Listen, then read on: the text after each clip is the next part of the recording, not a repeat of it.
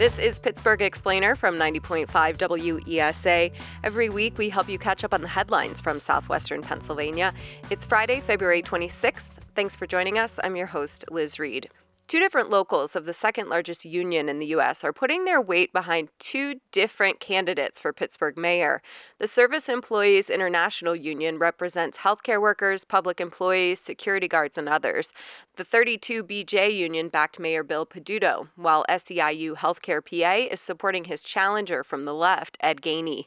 Here to break down why all of this matters is WESA's Chris Potter. Chris, thanks for being on the show.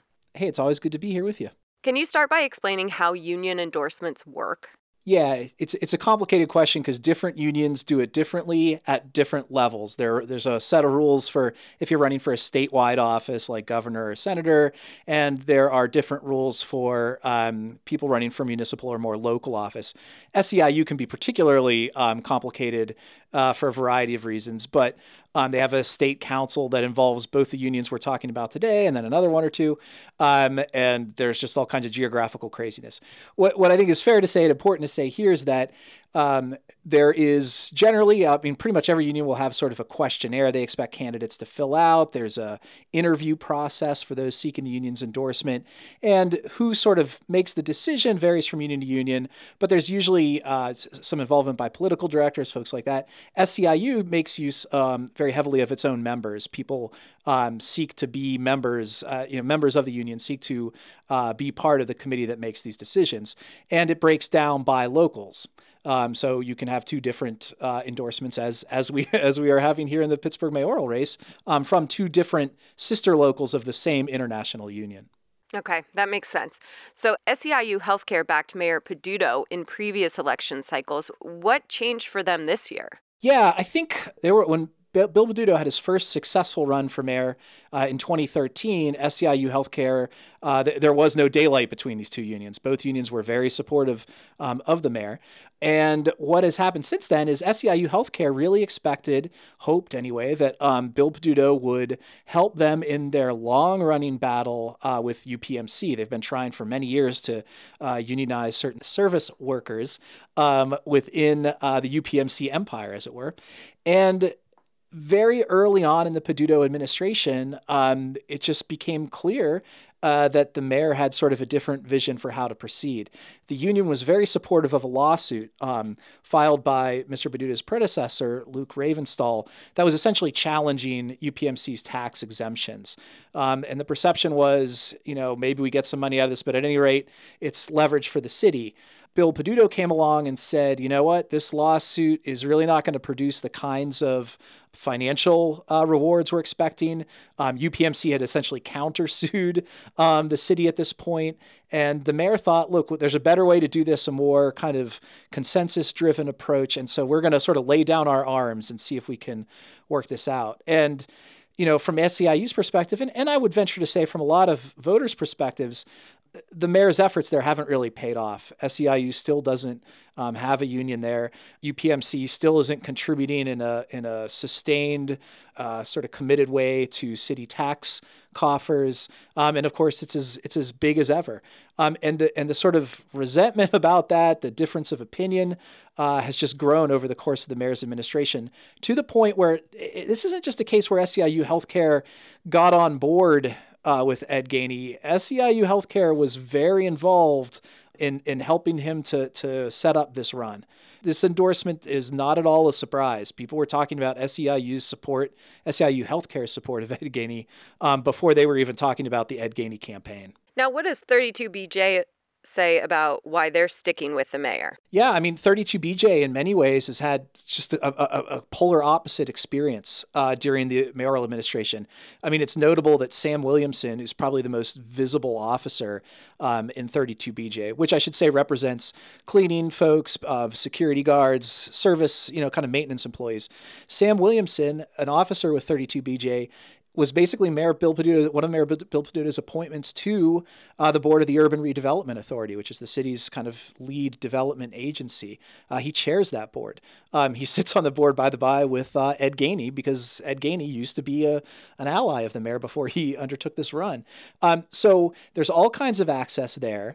And Mr. Williamson has been able, and the mayor has been working alongside him to, deliver policy wins and wins for the union itself. The mayor has been an active supporter. He sat down at negotiating tables on behalf of 32BJ, from what the members have told me.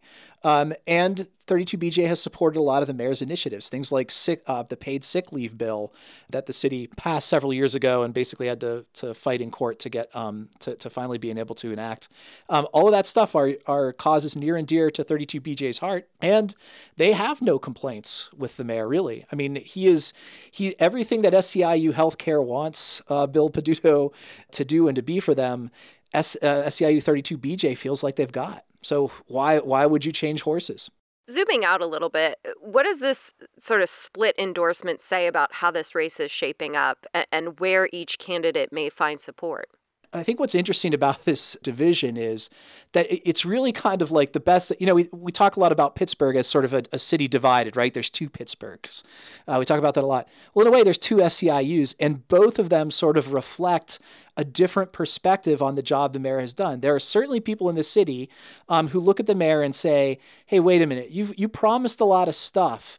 And I don't see it happening. I mean, the fact is, a lot of people out there, I don't know, I haven't seen polling recently, but you got to know that a lot of residents, a lot of voters in the city of Pittsburgh really think that UPMC should be contributing in some sort of way, some sort of financial way to the city's bottom line, the way so many other businesses and residents do.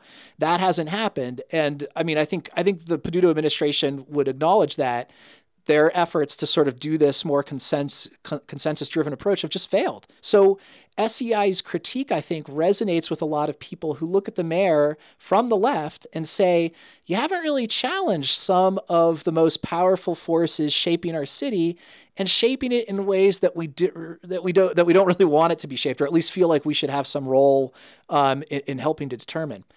SEIU 32BJ, I think, sees the glass half full and then some. So it really kind of depends on which mayor you're seeing here. And I think both of these unions kind of stake out separate and opposing viewpoints on who this mayor is and what the legacy of his administration has been during his first two terms. Well, it'll be interesting to see what the voters think come May. Yeah, I agree. Potter, thanks so much for your time. Thank you. It's always good to be with you. It's time for a quick break. We'll be right back. The Confluence goes beyond the headlines to introduce you to innovators and difference makers in the community and to engage in conversations about issues impacting our region, from education to social justice to government accountability. Join us for The Confluence, where the news comes together Monday through Thursday mornings at 9 on 90.5 WESA. Pennsylvania's hydraulic fracturing industry creates billions of gallons of wastewater each year. According to the U.S. Environmental Protection Agency, the salty brine can be toxic and radioactive. The vast majority of that waste is reused, but about 10% of it is sent across state lines to Ohio, where it's injected into the ground. The Allegheny Front's Julie Grant reports some Ohioans have had enough, but say their voices aren't being heard. Julie, welcome to Explainer. Hi, Liz. Why does Pennsylvania send this fracking waste to Ohio? The answer to that depends on who you ask. There are a number of good reasons. Around 2011, before 2011, a lot of the frack waste and waste from conventional oil and gas drilling was just going to wastewater treatment plants in Pennsylvania. But in 2011, the Corbett administration asked wastewater treatment plants not to take this waste anymore. And you're talking millions, tens of millions of gallons per well. So this is a lot of waste. And in 2016, the U.S. Environmental Protection Agency put a ban on this and said no more wastewater treatment plants could treat waste from oil and gas operations. So it had to go somewhere. Pennsylvania, since then, I think, has developed more ability to recycle this waste, which just means reusing it, holding it in pits, I think, and reusing it in other operations. But there's still millions and millions of gallons that need to be treated. Pennsylvania's neighbor, Ohio, happens to have over 200 injection wells that are ready to take this kind of waste and put it in the ground, more being permitted all the time. That's in comparison to something along the lines of 16 injection wells in Pennsylvania. So there's just so many more. Many of them have been injected close to the border. Many of them are old oil wells that have been re-drilled to be injection wells. And so Ohio's ready to take the waste, and it's trucked over here. Are there environmental concerns posed by these wells? I think if you asked an operator, and I have talked with some operators of injection wells, they say that these are perfectly safe. In Ohio, I think they are thought to be built to some of the better standards out there. But for example, people that we've talked with, one of the biggest major concerns for people is just the truck traffic. Okay, we talked with people on one street where 2 injection wells are currently being built, and a state transportation study showed that this company would anticipate 48 trucks during just the 4 major hours, 2 hours in the morning, 2 hours in the evening or afternoon. So I mean, in the immediate, that's like one of the biggest changes and biggest concerns for people who live near sites where injection wells are going in or have been there. And then there are always the issues of potential spills. One of the big concerns people have are just the trucks themselves. If they get in an accident, there can be a spill. In one county where the one I was talking about just now, where people have been concerned, this is Belmont County, Ohio, there have been 11 spills of brine, so this kind of waste water, just in the past 3 years. So in statewide, I think in Ohio, it's been about 65 brine spills in the past 3 years. What do Ohio regulators say about residents' concerns? Well, Ohio is different than Pennsylvania in some ways. As I mentioned, there are quite a few more injection wells there. And Ohio also has all authority over siting of oil and gas infrastructure. So the local community has no say in where these facilities are sited. So in this case in Belmont County that I've referenced, the community, not just the people who live on that street, but the county commissioners, the township trustees, even the state senator, who's a Republican, and the local state representative, also a Republican, they were all saying, look, we support oil and gas development. We don't even oppose injection wells per se, but this is a bad place for this, for our community. The Ohio Department of Natural Resources said, look, if they meet all the requirements of the permit, we don't have a choice. We have to issue the permit. And so they did. Well, in theory, regulators could change the requirements of the permit, right? This is a debate that's gone on. The Ohio Department of Natural Resources will say, look, we're just doing what the state legislature has told us to do. We spoke with State Senator Frank Hoagland, again, a Republican from this Belmont County that we're talking about, who says he thinks that the ODNR has some leeway to change their rules. They're just not doing it. I'd much rather say, hey, look, if we've got the state legislators, the local leadership, to include the township leadership saying, hell no, we don't want this. Well, to me, that should be good enough. He says they're trying various ways to look at how they might rewrite Ohio law to give residents or at least local communities some control over where oil and gas facilities like injection wells are sited. Julie, thanks so much for explaining all of this. All right, thanks, Liz. It's time for another break. Stay with us. Don't get bored this winter. WESA has got you covered. Whether it's virtual or live, our community calendar is your go-to resource for what's happening around town. From lectures to performances, museum workshops to virtual architecture tours, there is still plenty to discover from a safe social distance. Know Pittsburgh better? Visit WESA.fm/events to find your next activity in the Pittsburgh region. What do a defunct steam plant and a sinking road have to do with affordable housing? Well, they easily could have derailed a standout project from local nonprofit developer Action Housing. WESA's Margaret J. Krause says the issues illuminate just how hard it is to build affordable housing in Pittsburgh and joins us now. Margaret, welcome back to Explainer. Hey, Liz. So how did this sinking road and this affordable housing development get onto your radar? I once a month get to hang out in the Housing Opportunity Fund meeting. The advisory board meets once a month virtually now. And so I was just listening to the agenda, and there was this request for additional funding for Flat Zone Forward, which is these 43 units at the corner of Forward and Murray Avenues in Squirrel Hill. It's the kind of item that I expected people to just be like, yep, I approve, and we would move on. But there was this really painful discussion because everyone was like, man, this housing is so great, but I don't know if we can afford to give this extra money because the money is actually for a road repair.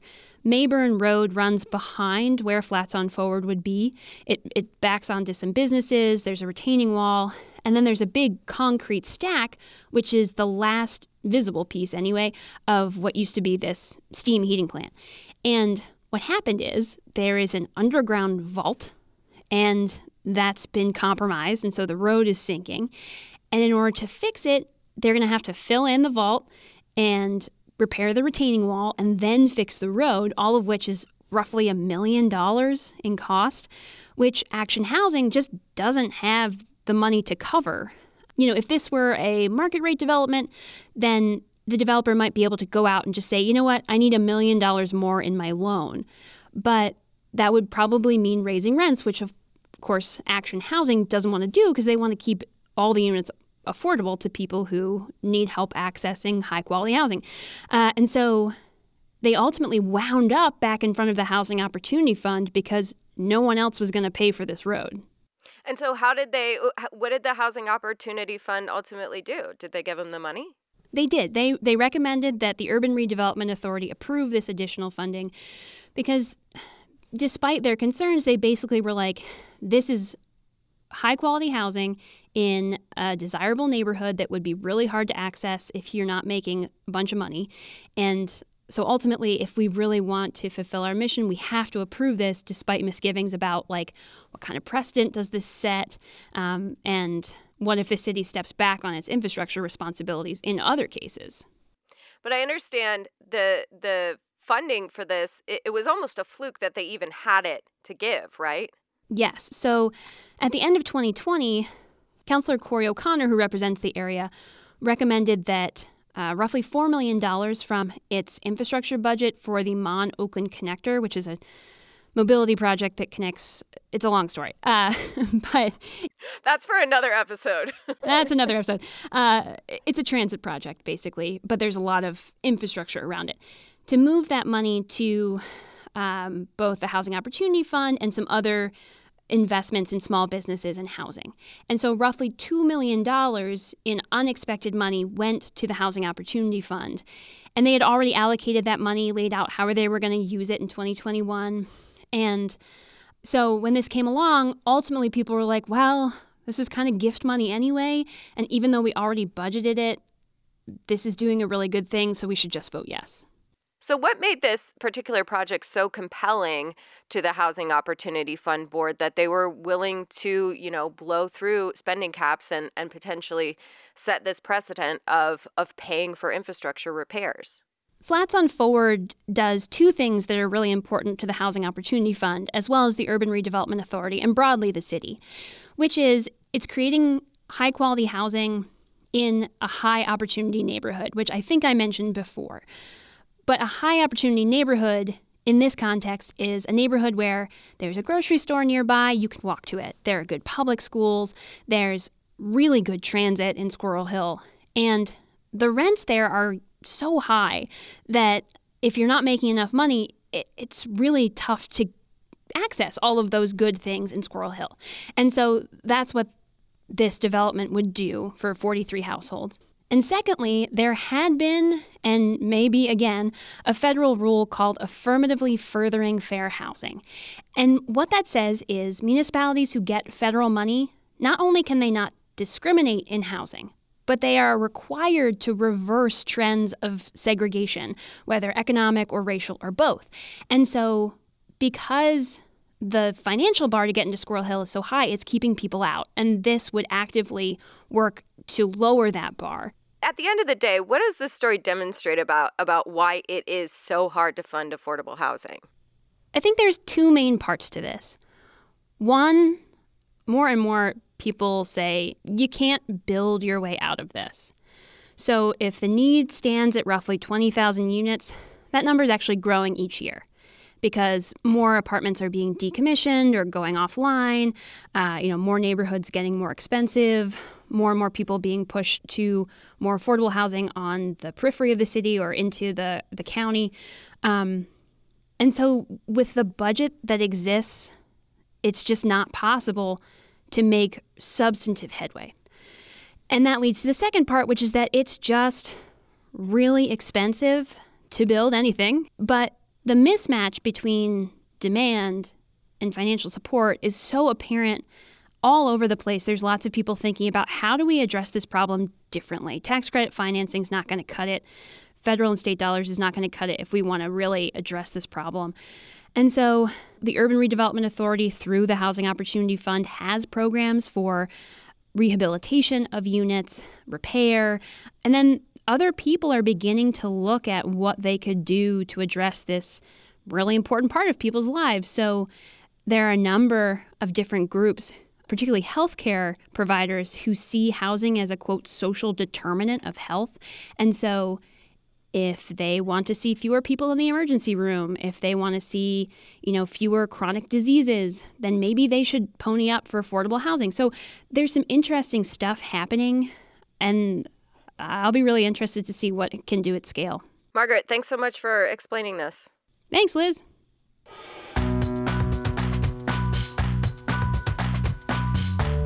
That's Pittsburgh Explainer for this week. Our show is produced by Katie Blackley. Larkin Page Jacobs is our managing editor. You can find all of our news at our website, wesa.fm, and of course on the air at 90.5 FM. I'm your host, Liz Reed. Thanks for listening. Let's talk next week.